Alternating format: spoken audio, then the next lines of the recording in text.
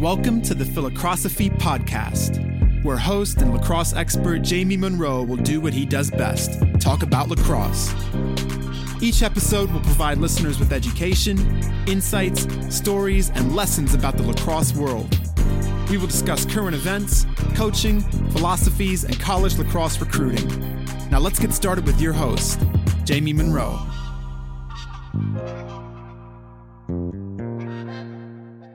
How's it going, everybody? Welcome to the Philocrosophy Podcast. I'm so excited to welcome Pat Myers, the head coach at Lafayette, to the show. Pat, how's it going, man? Great, James. Thanks for having me on. Great to have you on. I know we're all, got a lot of time on our hands right now with this hiatus from lacrosse, but I would like to spend no time talking about that and a lot of time talking about lacrosse and other more interesting, fun things. How about that? Sounds amazing. All right. Well, I remember you for the first time when I was coaching at the University of Denver and you were number 3 at Ohio State. But maybe you can tell us a little bit about your lacrosse background, your times with your brother Nick, who's the head coach at Ohio State, and also maybe sort of how you got from Kennebunk, Maine up to OSU. Sure. No, I appreciate it. My journey is one that, I've been very, very blessed, both with the mentors that I've had along the way and obviously having a brother that I've been able to share it with. But yeah, we grew up in a small town in southern Maine, and not many people were playing the sport of lacrosse. My stepfather introduced the game to my brother and I when we were young. He was coaching at Cape Elizabeth, which is just north of Portland. And Nick and I caught the bug pretty quick, playing catch in the park. Ironically, a little quick tidbit for you, and I didn't even make the connection when I took the job at Lafayette. The name of the park is Lafayette Park. Oh, really? Named after Marquis de Lafayette in Kennebunk, Maine, which is kind of wild. But Nick and I would go over there and play catch, and we caught the bug, and our mom helped run the club program at the high school. We finally became a school sport my junior year at Kennebunk when my stepfather came over to Kennebunk and coached me for my last 2 years. And so just growing up in a non-traditional lacrosse area is something I've always carried with me, and watching the game explode across the U.S., something I take a lot of pride in. I'm John Canaris, founder of Axia Time, a watch company specializing in university-branded watches. Before I fell in love with watches, I fell in love with lacrosse. Maybe you've heard of the Air Gate? Well, that was me in goal that day. We may not have won the national championship, but we did win the Ivy League that year and 2 years before. The first time, we got a ring that we never wore. The second time, we got a watch that, while it had great sentimental value, the quality didn't match the significance of our achievements or the memories we created. Ever since then, I've looked for a watch with the design and quality that would live up to my experiences at Penn. After 30 years of looking and not finding what I wanted, I decided to build it myself. At Axia Time, we create Swiss-made automatic watches with stylish designs and quality befitting the universities we represent. Premium watches without the premium price. Check us out at axiatime.com. That's AXIA time.com. Certainly in getting to know those kids and helping spread the game. But, having the opportunity to go out to Ohio State was certainly a risk that I took to go to a big school, travel across the country to the Midwest, didn't know anybody, but was really just attracted to Joe Bresci's enthusiasm and energy and what he wanted to build at Ohio State, starting with the first ever scholarship class there. So his assistant, Jay Stolfert, who you know well, Brown guy. Exactly. Saw me play at peak performance, P200, which was P200. You either went to P200 or top 205. Like, there was no in between back in those days. If you wanted to get recruited, and so I was fortunate enough to go out to the Ohio State Michigan football game, and ended up choosing Ohio State. It was Ohio State and UMass were kind of the two schools I got down to. And had an incredible experience at Ohio State and helping be a part of kind of a building process there. I think I knew at a pretty early age that I wanted to coach. My parents are all educators and teachers, and watching Nick get into coaching was something that, really excited me. And I was fortunate enough to jump on as a volunteer at Ohio State after I graduated there. And you know, that was an opportunity that Coach Bresci afforded me that I'm always grateful for. And, you know, just fell in love with, I was waiting tables at Outback Steakhouse and, you know, working morning practices and kind of piecing it all together. What year did you graduate? 03. 03, I thought so. 04 was the year that we played you guys at Denver in Jesse Owens. And I think you might have called for a stick check on Sean Lyons. I think that he scored a goal late to tie. It was an incredible game, back and forth game. Might have been. Was that an overtime game? I don't remember. It might have been an overtime. It might have been. It was a really close game. I mean, that stick had to have been illegal. It was. I plead the fifth. But was there or was there not a pull string? I don't know. But I mean, it was like insane. The kid was such a good athlete, and it was like freaking hammering on the stick, and it wasn't coming out. I just remember it being a wild game. Jeff Schneider was dominating the X, and it was just a lot of good players in that game.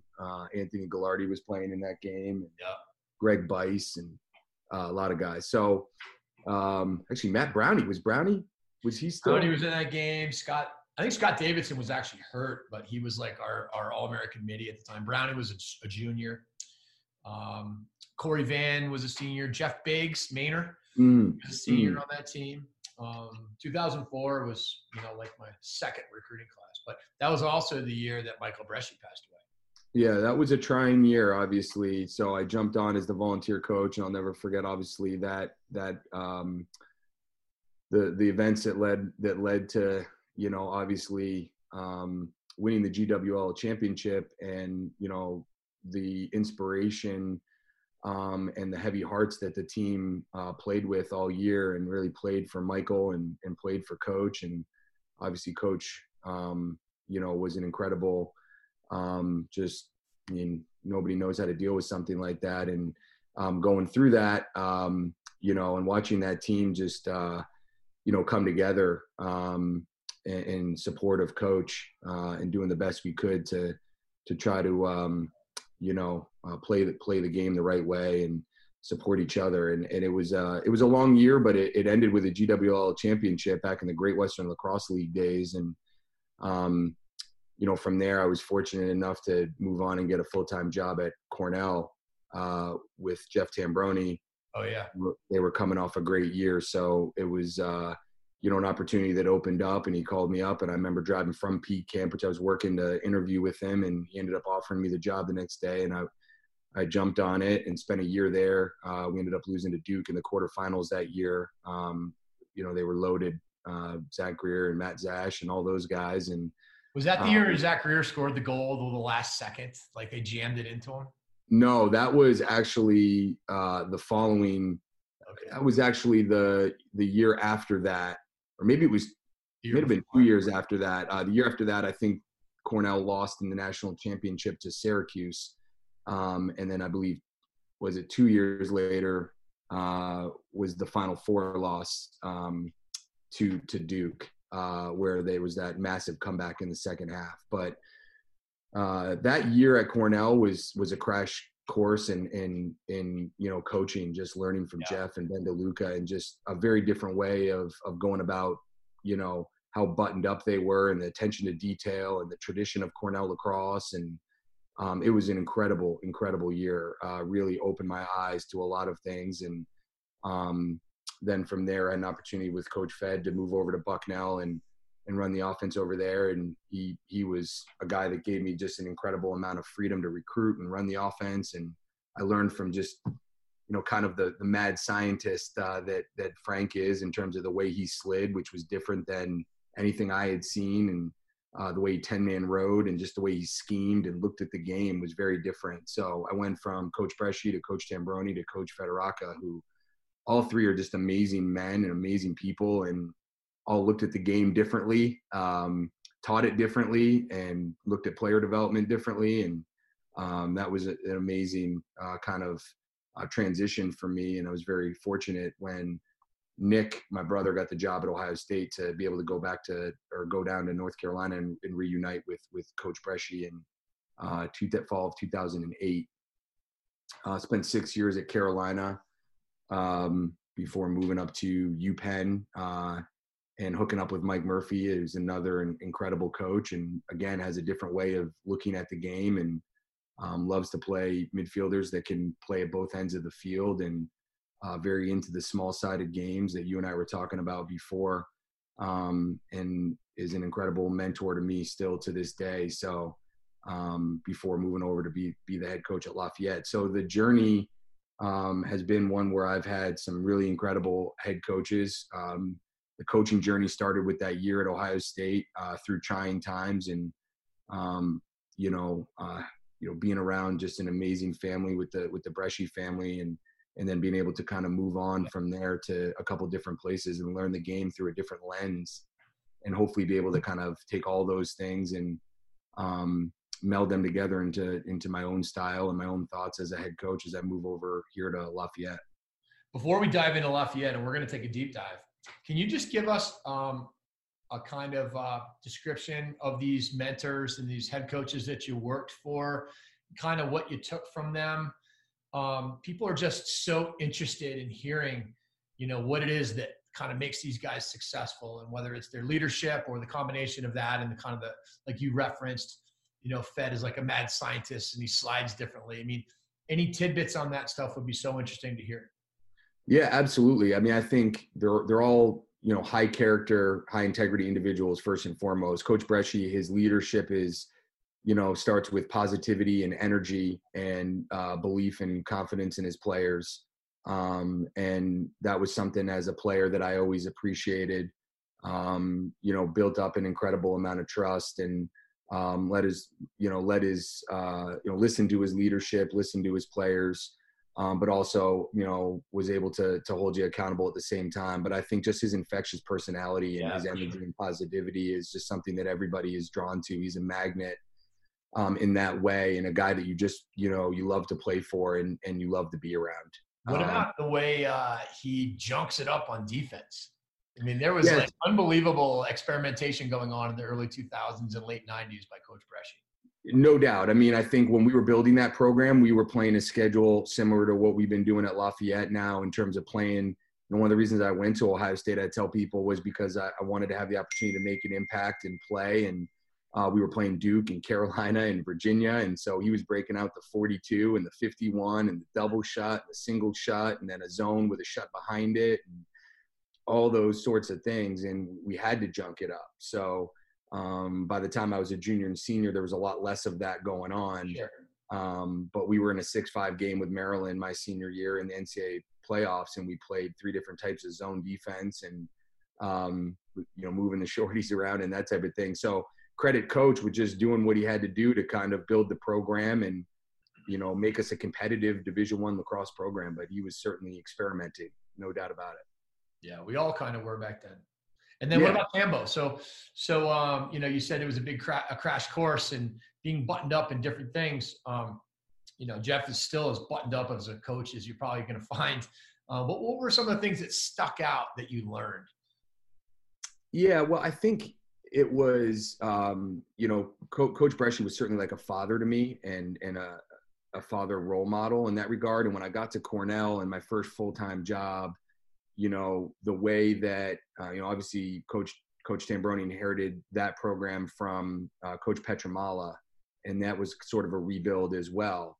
And the way that he approaches his day-to-day, and he's unwavering, and just his core philosophy and his belief and confidence in how he goes about building culture, and, practice planning, player development, just building relationships with the guys off the field, alumni. I mean, he had a plan for everything. And that was what really kind of blew me away, just in terms of, this is what it's going to take to build a championship level program without,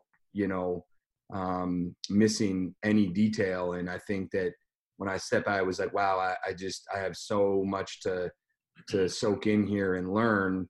And then watching the way he coached offense, which back then he had Sean Greenhall and Joe Balukas and some really talented players, and watching the detail and the kind of scheme that he really implemented and the way he built that up in day-to-day skill development was something that really was eye-catching to me, and was just an experience of a lifetime for me to be able to go into the Ivy League, see how they handled not practicing as much as I was used to, and get these kids to such a high level in such a short period of time, while also saying, hey, look at leadership. We're going to lean on you to do X, Y, and Z, and empower the kids at the same time, was something that I'd never seen before.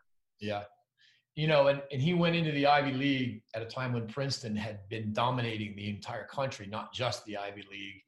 And he dominated the Ivy League while he was there, which is, some people don't really realize that. What an experience to be able to have coached for him. So you moved on to a full-time gig, I guess, or a first assistant job with Frank Federaca at Bucknell.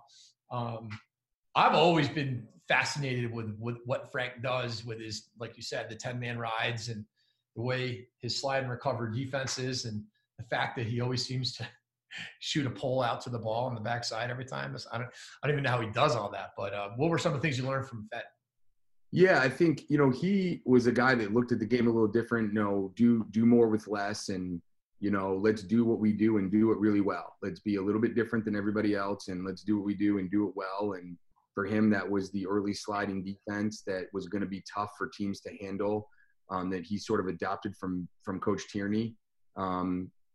And then the 10-man ride, and, the philosophy of, we're going to practice 10-man riding every single day. It's the first ride we're going to introduce, and we're going to do it every single day.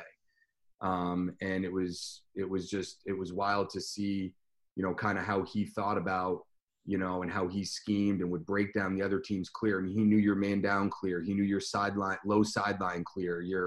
He called it your up clear if the ball went out of bounds above the box. I mean, that was back in the days of horns and no shot clock. So he knew, every single type of clear, and he had a scheme to defend every single one.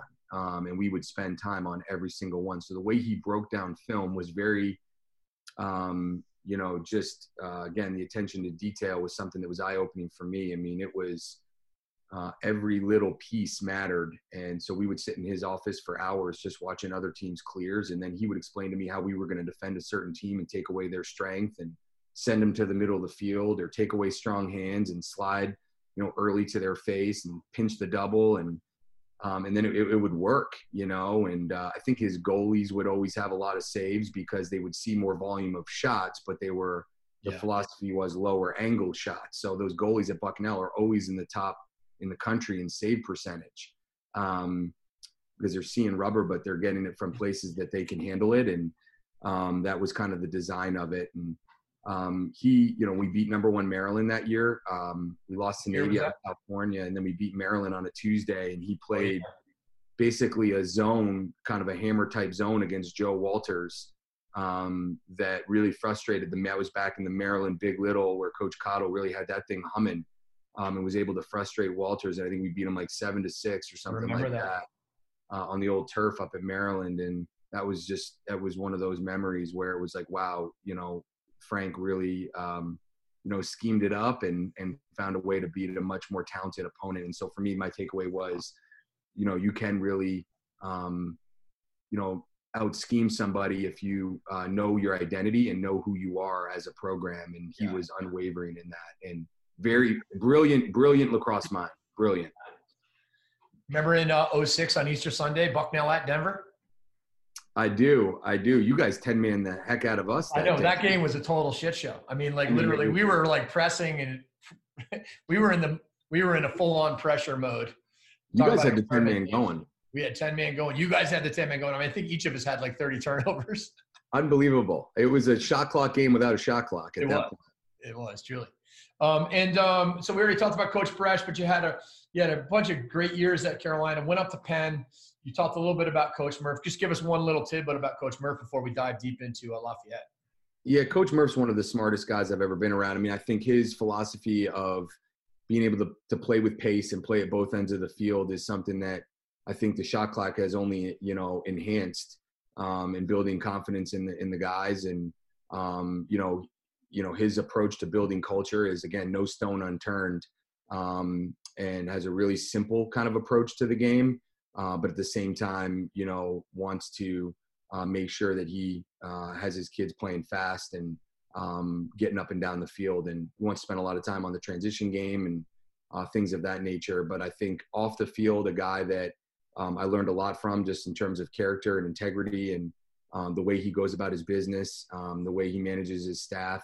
And I think that watching what he's done with that program, and they've had their best years, I know under Coach Murphy, and are headed for even greater things in the future. So he's really done an amazing job building that program, and to spend 3 years there back in the Ivy League, again, under those rules where it's, hey, look, you have less time, you got to be creative.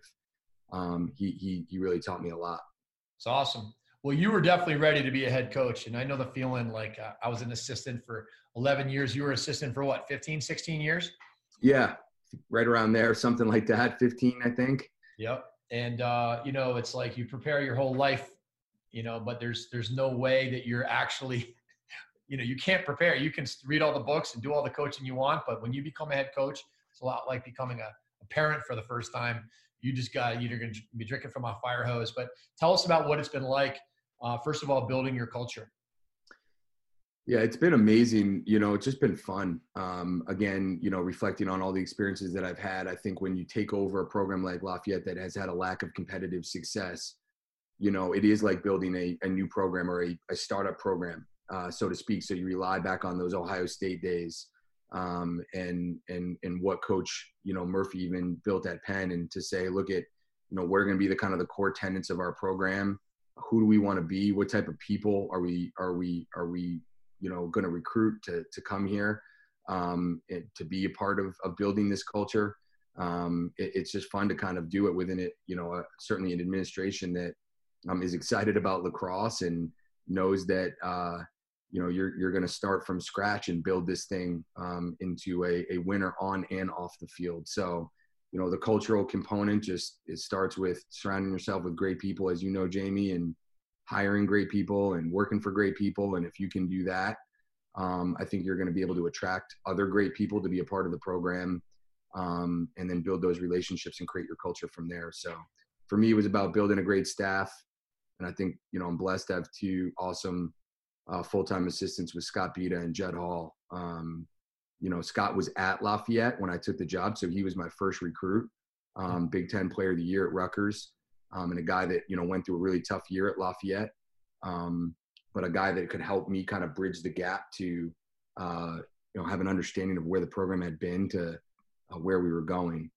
And then Judd obviously was at Ohio State with Nick for 4 years, and known him for a long time. So to be able to get a defensive coordinator at the Division I level, you'd run Colgate's defense for 3 years, and bring him in was really exciting. And then, hiring a volunteer, Ian Moore, from there. So building the staff was first and foremost, and then just diving into, okay, what do we need to do here to start to create belief, in this program, and a program that hasn't had really any competitive success outside of maybe 1 or 2 years. And that started on the recruiting trail.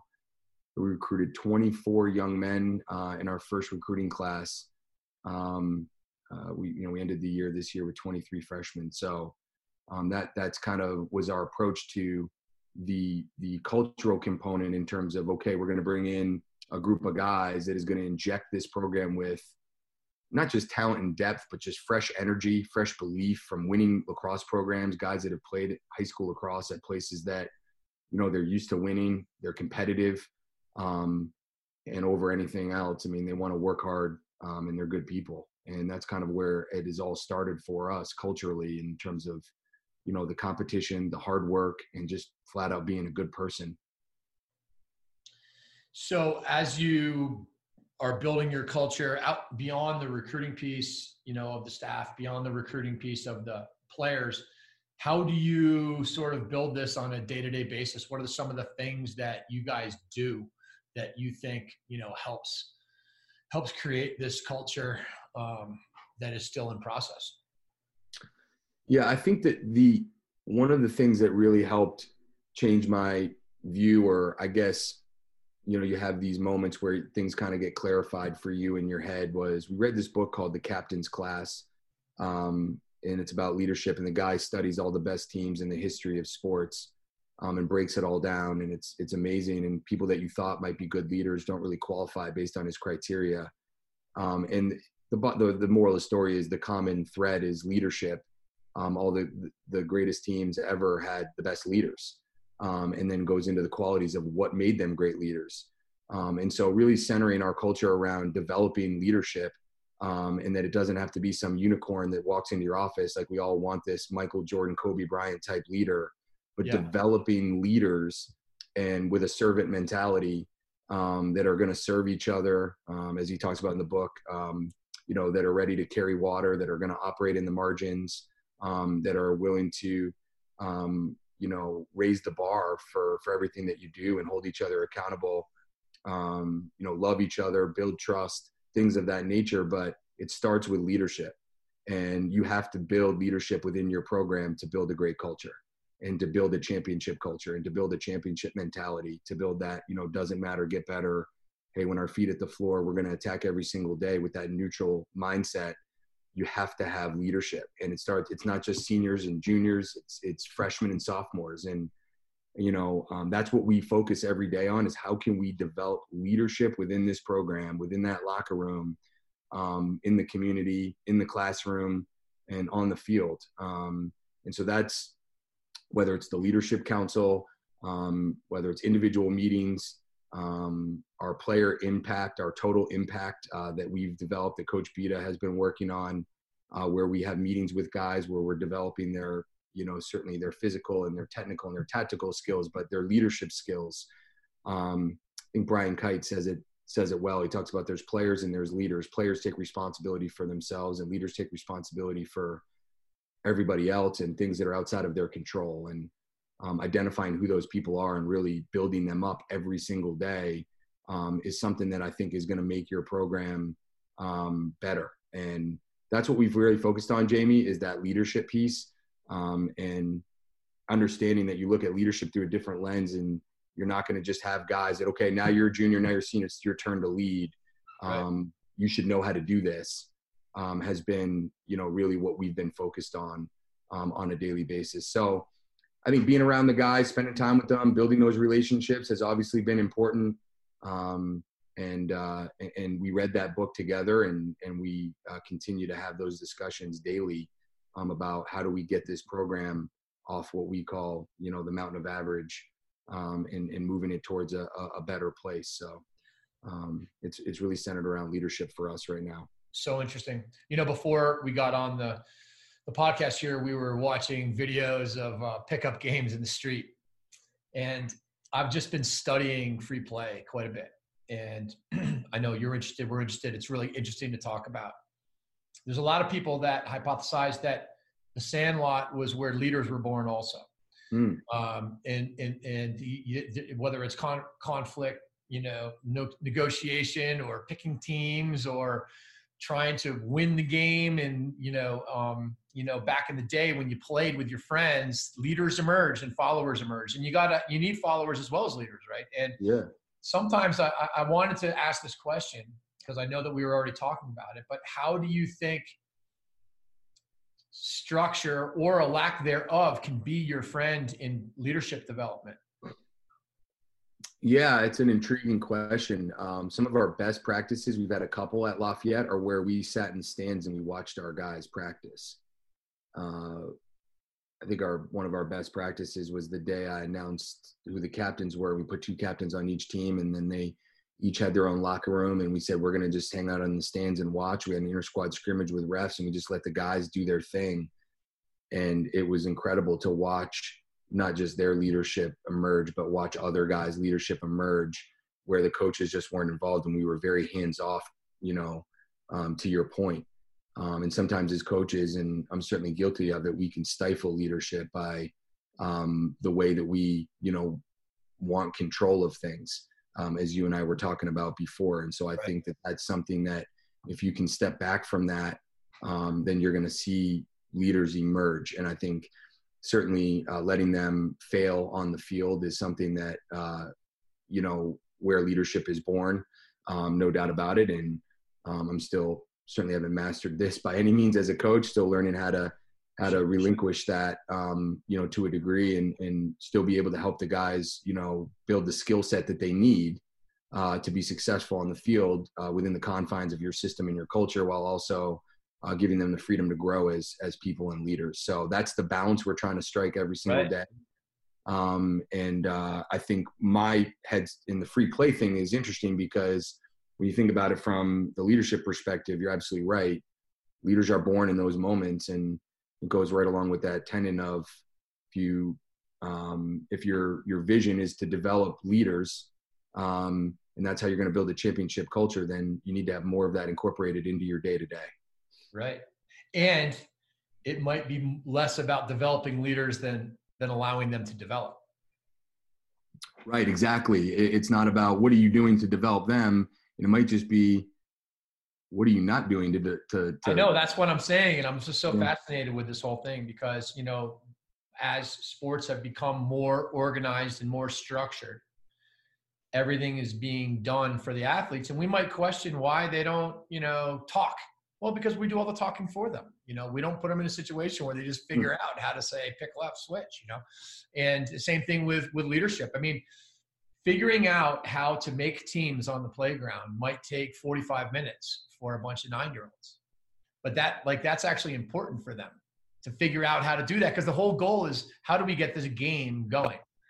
Now, obviously, that's not, you know, the way you're going to run a college practice. But the point being, though, is that maybe there is a balance, and you said that, you know, and it's finding this balance between letting them figure out conflict resolution and figure things out for themselves while we let it happen. Even though we as coaches know we could correct that and get that game going in 2 seconds, maybe that's not the best thing to do. And obviously that's a little kid example we're trying to apply. But I just thought it was an interesting thing to. Well, I think the Ivy League has provided an example in some regards. You know, I mean, when I was at Penn and you look at the captain's practices, we the last couple of days as a staff have just been talking about our drill bank and our database, and creating almost like linking all of our drills. So like, you know, the guys can just click on a drill and they can see it ahead of time, or they could use it if they wanted to, much like you see goes on in the Ivy League when they come back and the captains have to run practices, and people wonder how the Ivy League,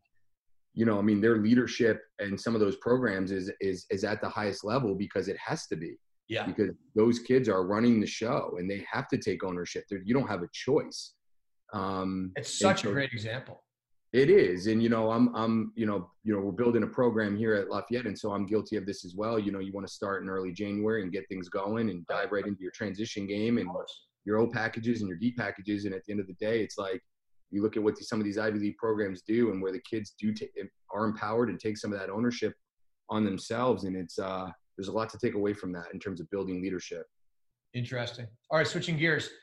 What is your philosophy on player development? So, yeah, I love that. Love that topic. I think it's something that we certainly want to pride ourselves on. We have created this, actually Scott presented on this at the convention this year, Total Impact. I heard Erica Dombach, the women's soccer coach, speak from Penn State. And she talked about, you know, having a kind of formalized player development model within her program. They have a smaller roster. She meets with every player once a week. Obviously that's harder to do when you have 45 or 50 guys on your roster, but we've created this Google Drive mentality, and we just called it the Total Impact Initiative, where we can track all their physical attributes, all their technical attributes, which is obviously everything that you do with a stick in your hand would be the technical piece. And then the tactical piece is sort of that IQ, X and O piece. And I think you want to hit them on all fronts.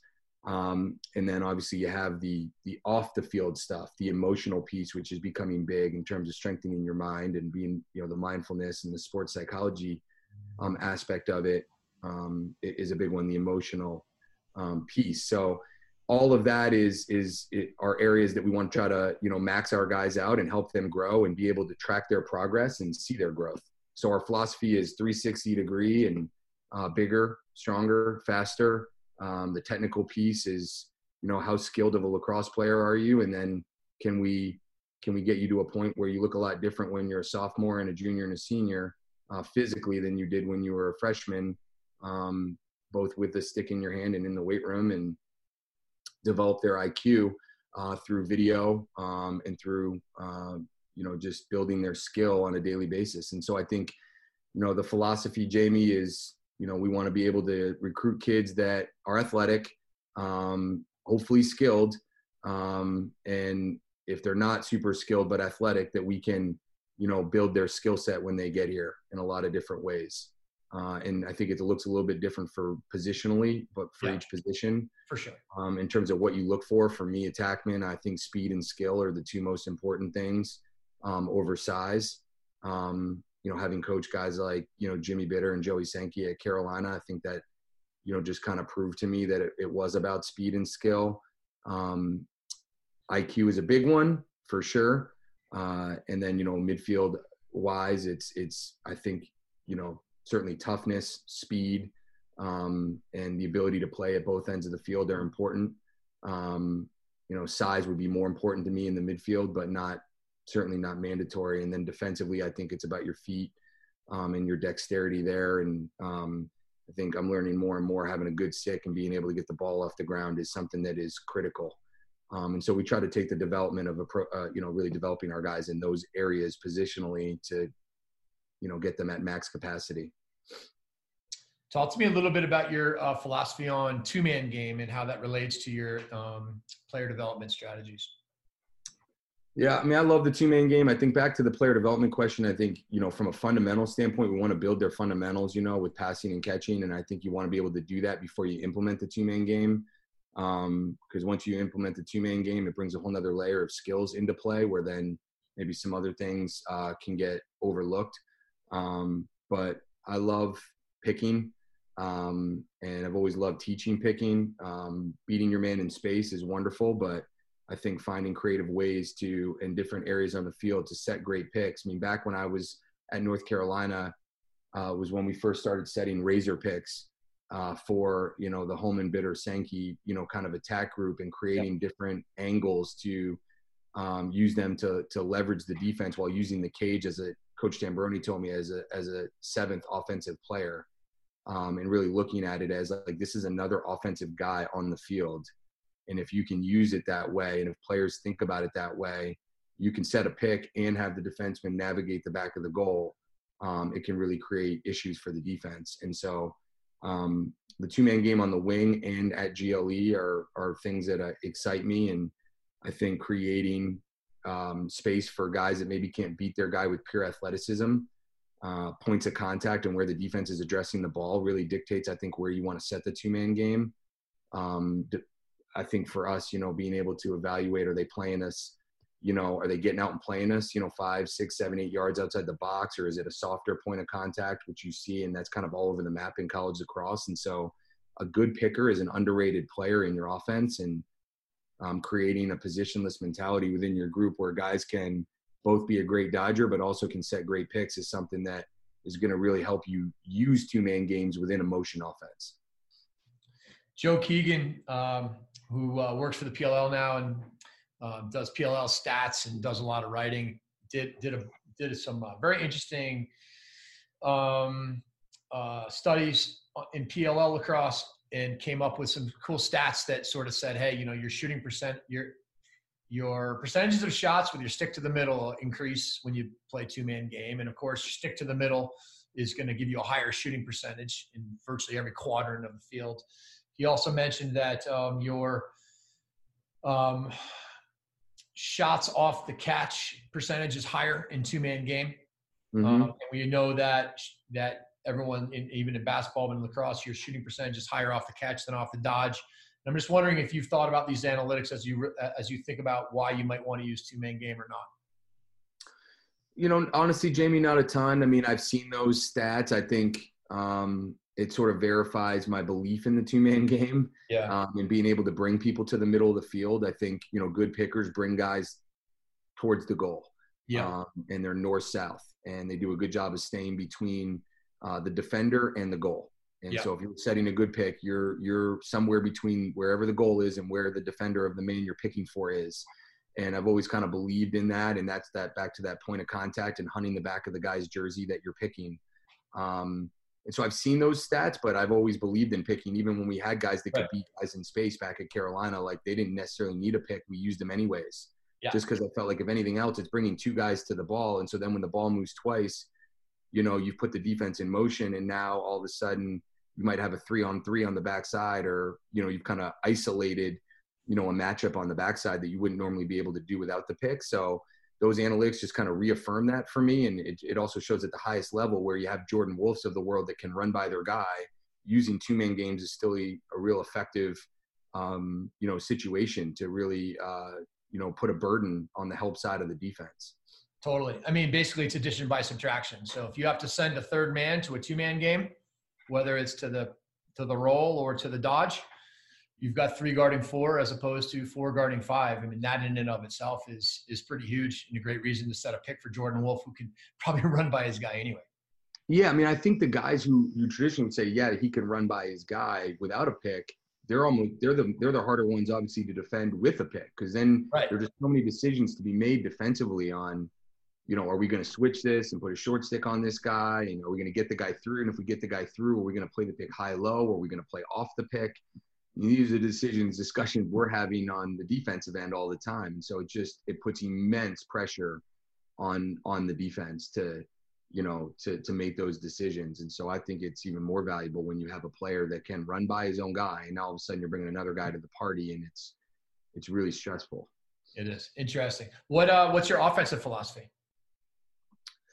You know, in a best case scenario, it's playing positionless lacrosse. And what I mean by that is 6 helmets that can play above and below goal line. All guys that can you know, beat a short stick matchup.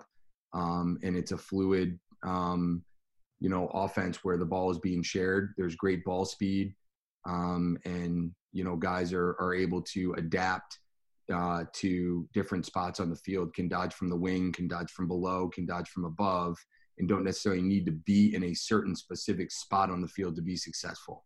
You know, if you have a lefty attackman, he's comfortable where, you know, he might end up at X, or he might end up on the righty wing, and now his stick is to the outside and he can attack the back pipe, and, you know, he can dodge through X, or he can, you know, pass down, pick down. And there's a menu of options that the guys can choose from, and they can, you know, play hard and fast within, you know, within the confines of that system. And so that's kind of my euphoria, I guess, if you will, is that positionless mentality.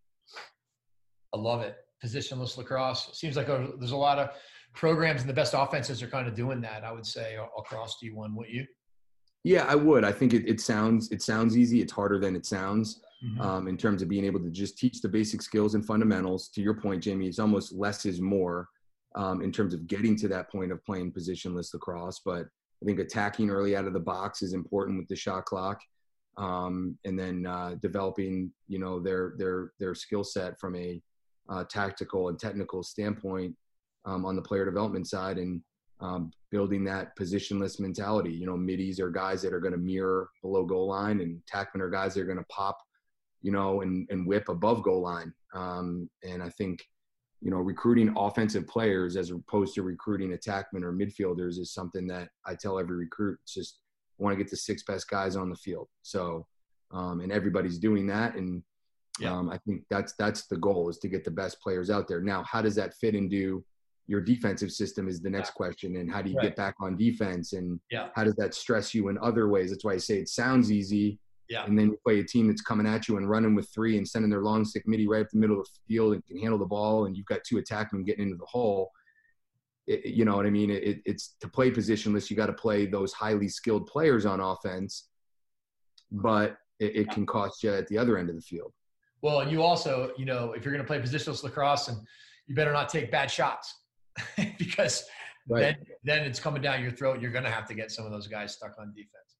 Right. No doubt about it. And obviously it's all tied together. All 5 phases are tied together there. So, you know, with the face-off X, the riding, the clearing game, everything, there's an implication to everything that you do. Can you ride with that mentality? You know, it becomes a little bit tougher. And then all of a sudden you want to ride, and it's like, okay, well, you want to play 2-way middies, but they're not going to be quite as positionless. They're not going to be guys that you want below goal line. Right. So that's those are all the things as a staff, as you're building a program, that you just got to continue to have discussion on. There's no perfect science to it. And it can change from year to year for sure. Yeah, it's definitely personnel based. I mean, if you sometimes you got guys that can do it a little bit better than others. If you get yourself a Canadian two-way guy, then maybe you can stay down there and be a lefty finisher for you and be a defensive midi.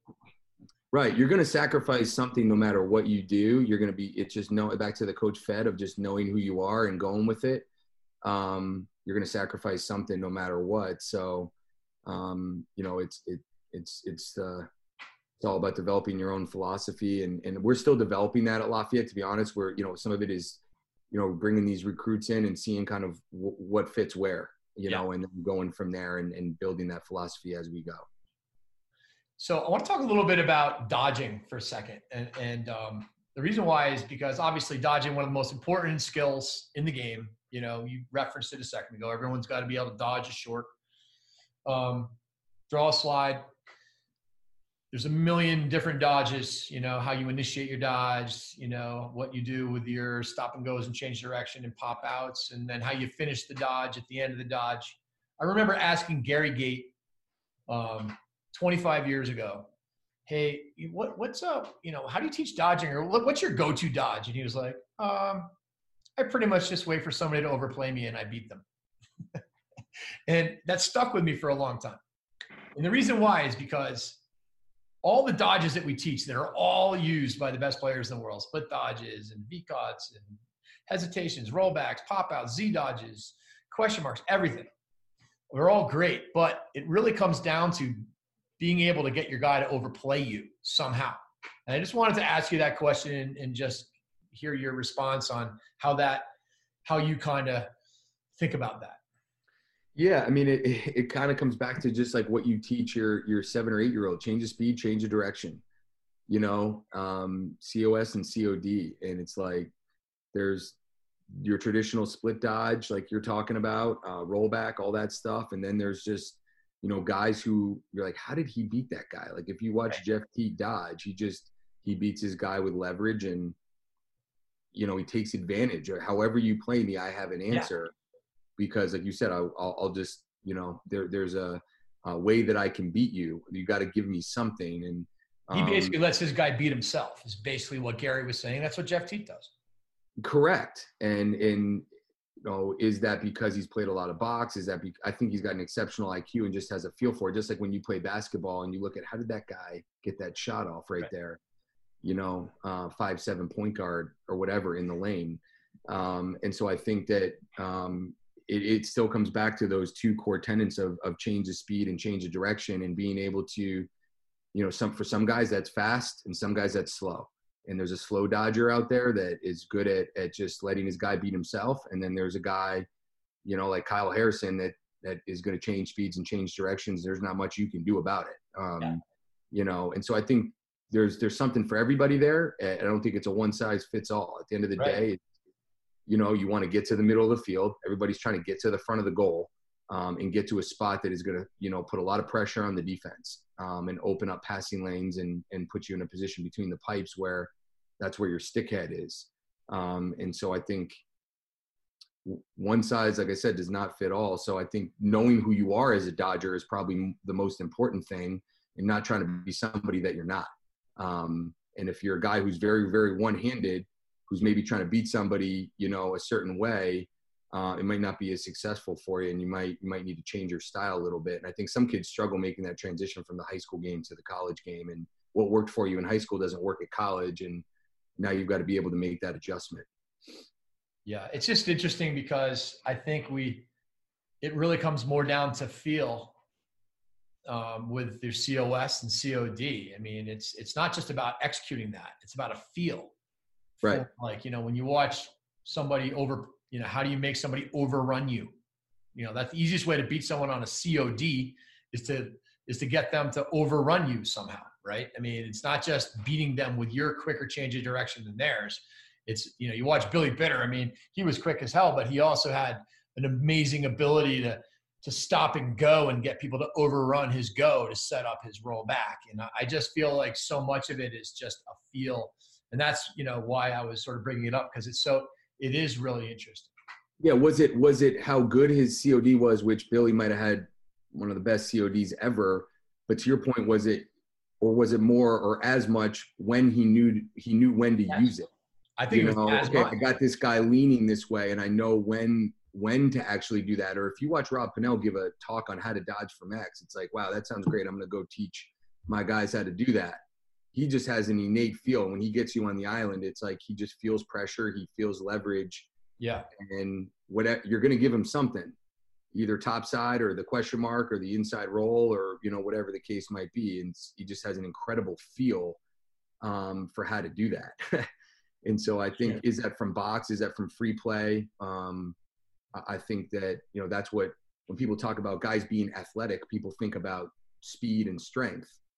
And there's an athletic IQ piece to that and an athletic feel that might be the hardest thing to teach. It is. In fact, I don't think you can teach it.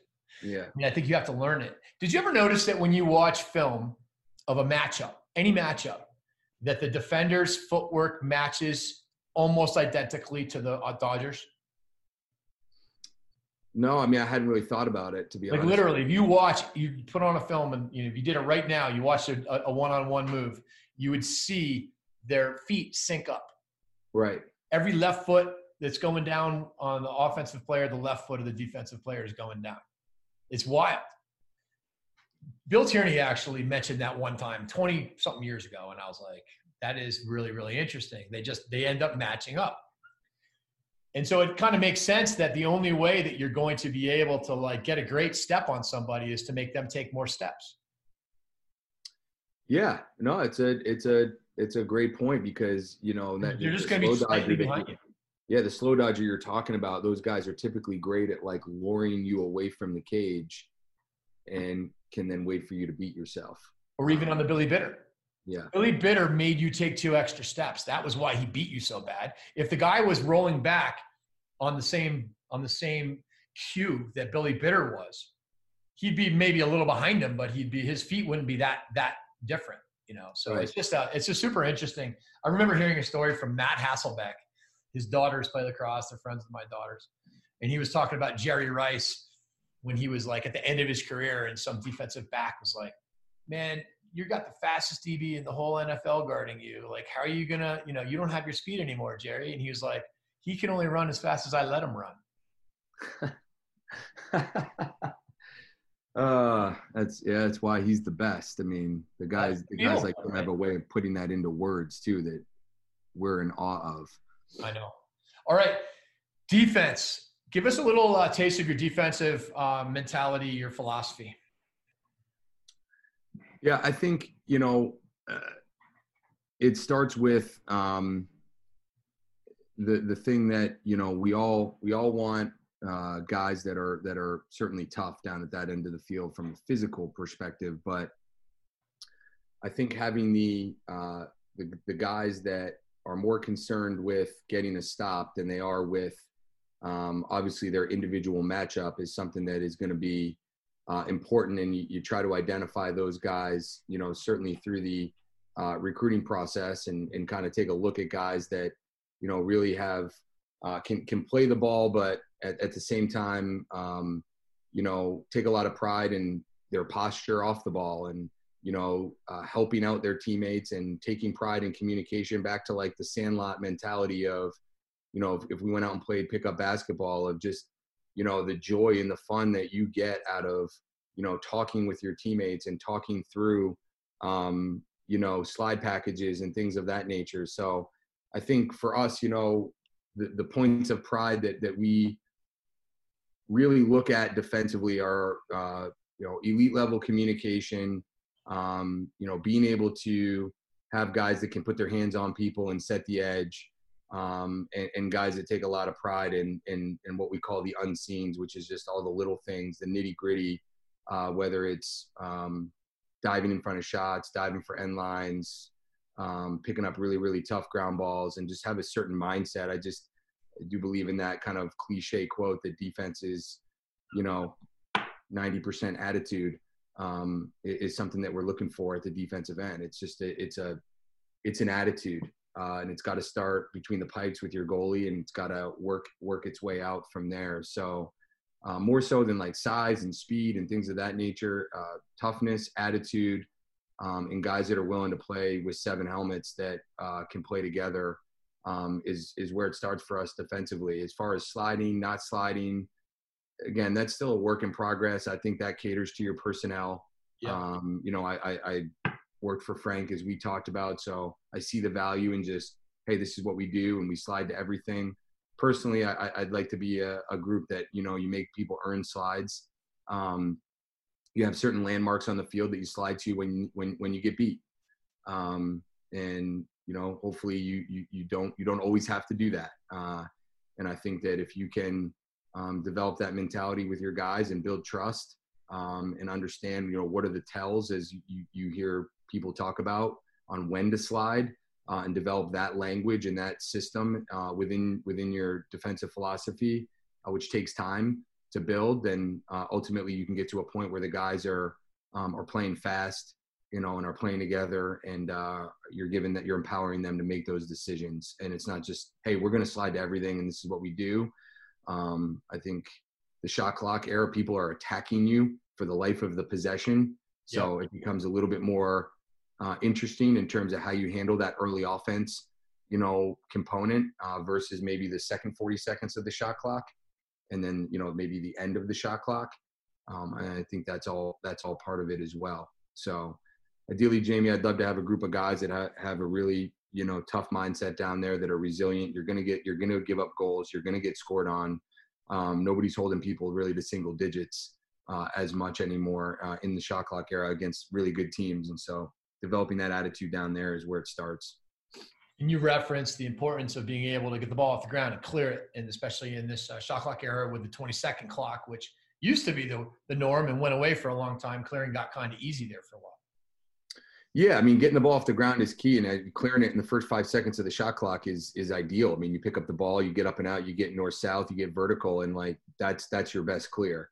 Yep. And I think moving away from the settled clear and more to just, you know, getting up and getting out where teams can't ride you is something that we've certainly we're working towards. Yep. And trying to improve on. So I think, you know, developing your guys' sticks and obviously recruiting kids that have good sticks is certainly important, because when that ball is on the ground, if you can't get a one stop, it's going to be awfully difficult. And then, of course, if you're not winning faceoffs, that's part of it as well. No doubt. All right. So last topic I'd like to chat with you about is recruiting. So we were just talking about defense. What are you looking for in a defensive recruit?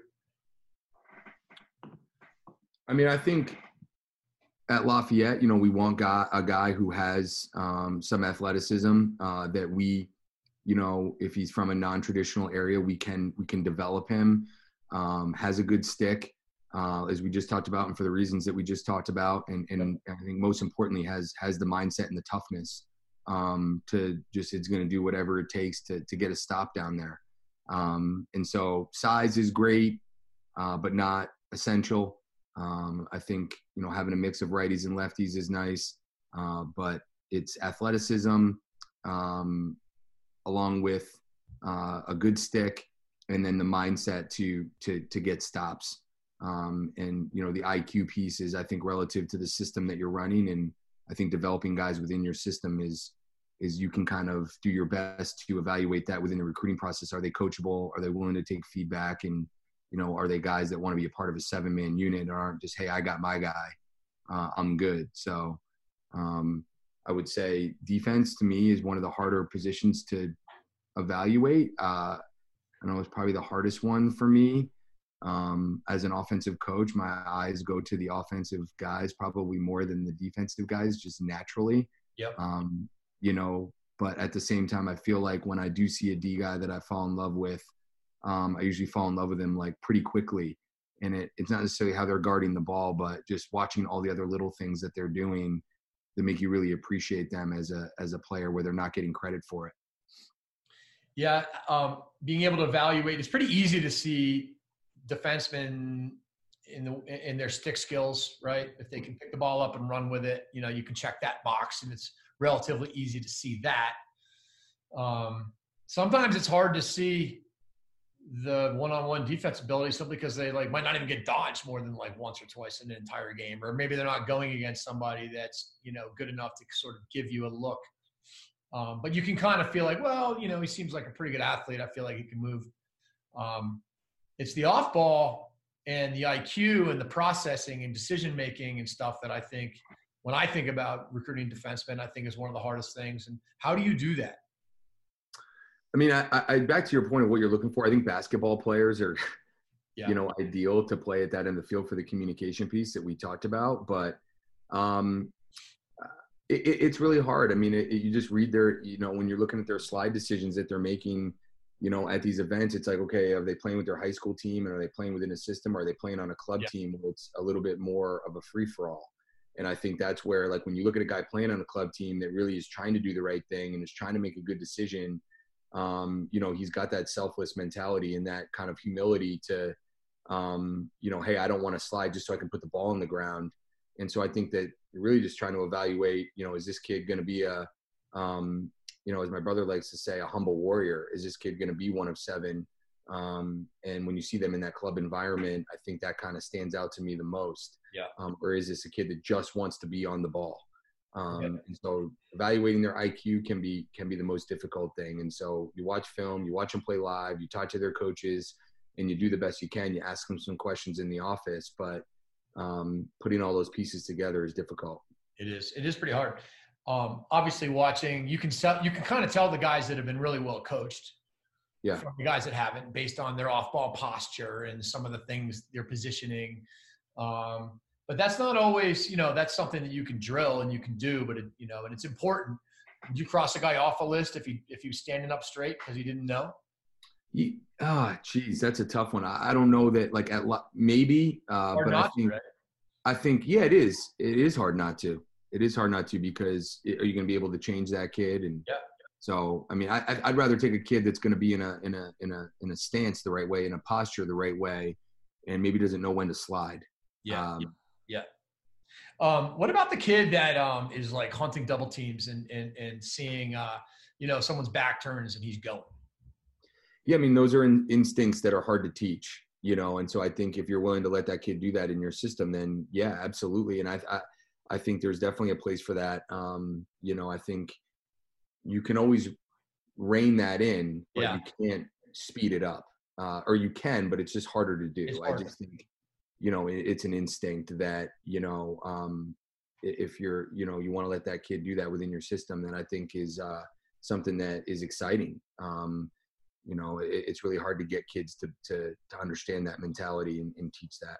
It really is. Even when you work on it, people just in games, they might do it in practice, but in the game, they just are hesitant, you know, to sneak up on somebody. What about a guy who's a takeaway guy that's, you know, like maybe he gets beat more than he would if he threw no checks, but he's got an ability to put pressure on, and he is, you know, putting the ball on the ground. And you look at that similar to that, rather rein that guy in a little bit than have the guy who doesn't ever try because he literally just plays cross-check defense all the time. Yeah, I think you're more than, I'd be more than excited to work with a kid like that. And I think the bottom line is they have to be able to buy into your system and at least have a baseline of fundamentals before you can just give them the free rein to go out and do that. And I think if they're willing to, you know, to have respect and buy into what maybe the other guys are doing as a baseline starting point, and then slowly let that, you know, person, you know, have more and more freedom. You know, it's hard to bring a kid in and just cut them loose right out of the gate if that's not your philosophy, to just say, I'm going to go out and pressure everybody, you know. But I think, you know, if you're going to bring a kid in like that, then you have to kind of let them be themselves. And, but I think there are kids that are very good at that. And I think it's just a lot of times they don't have great fundamentals. And so can you blend some solid fundamentals in there? Exactly. And then let them be themselves, I think is the goal. Yeah. Okay, so you're recruiting. You're not really recruiting middies in attack because you're trying to play more positionless lacrosse. Generally, is that true? Yeah, I think you look for two-way guys. I think you look for guys you can stick a two-way midfielder on each midfield line, a guy that you're confident that can ride, can get in the hole. So I think you look at it as, you two-way midfielders, and then from there it's sort of positionless and guys that can handle the ball offensively, and that can, because you may end up moving a midfielder to an attack spot, and you may end up moving attackmen to midfielders. And I was a high school attackman that didn't play a lick of attack in college. So, and I think just being able to move guys around and have kids, I think more or less just be ready to be flexible when they get there and fit the pieces of the puzzle. It all sounds great on a recruiting board, and then they get there and, you don't know how kids react to the college environment and how their skill set develops, and getting the best guys on the field.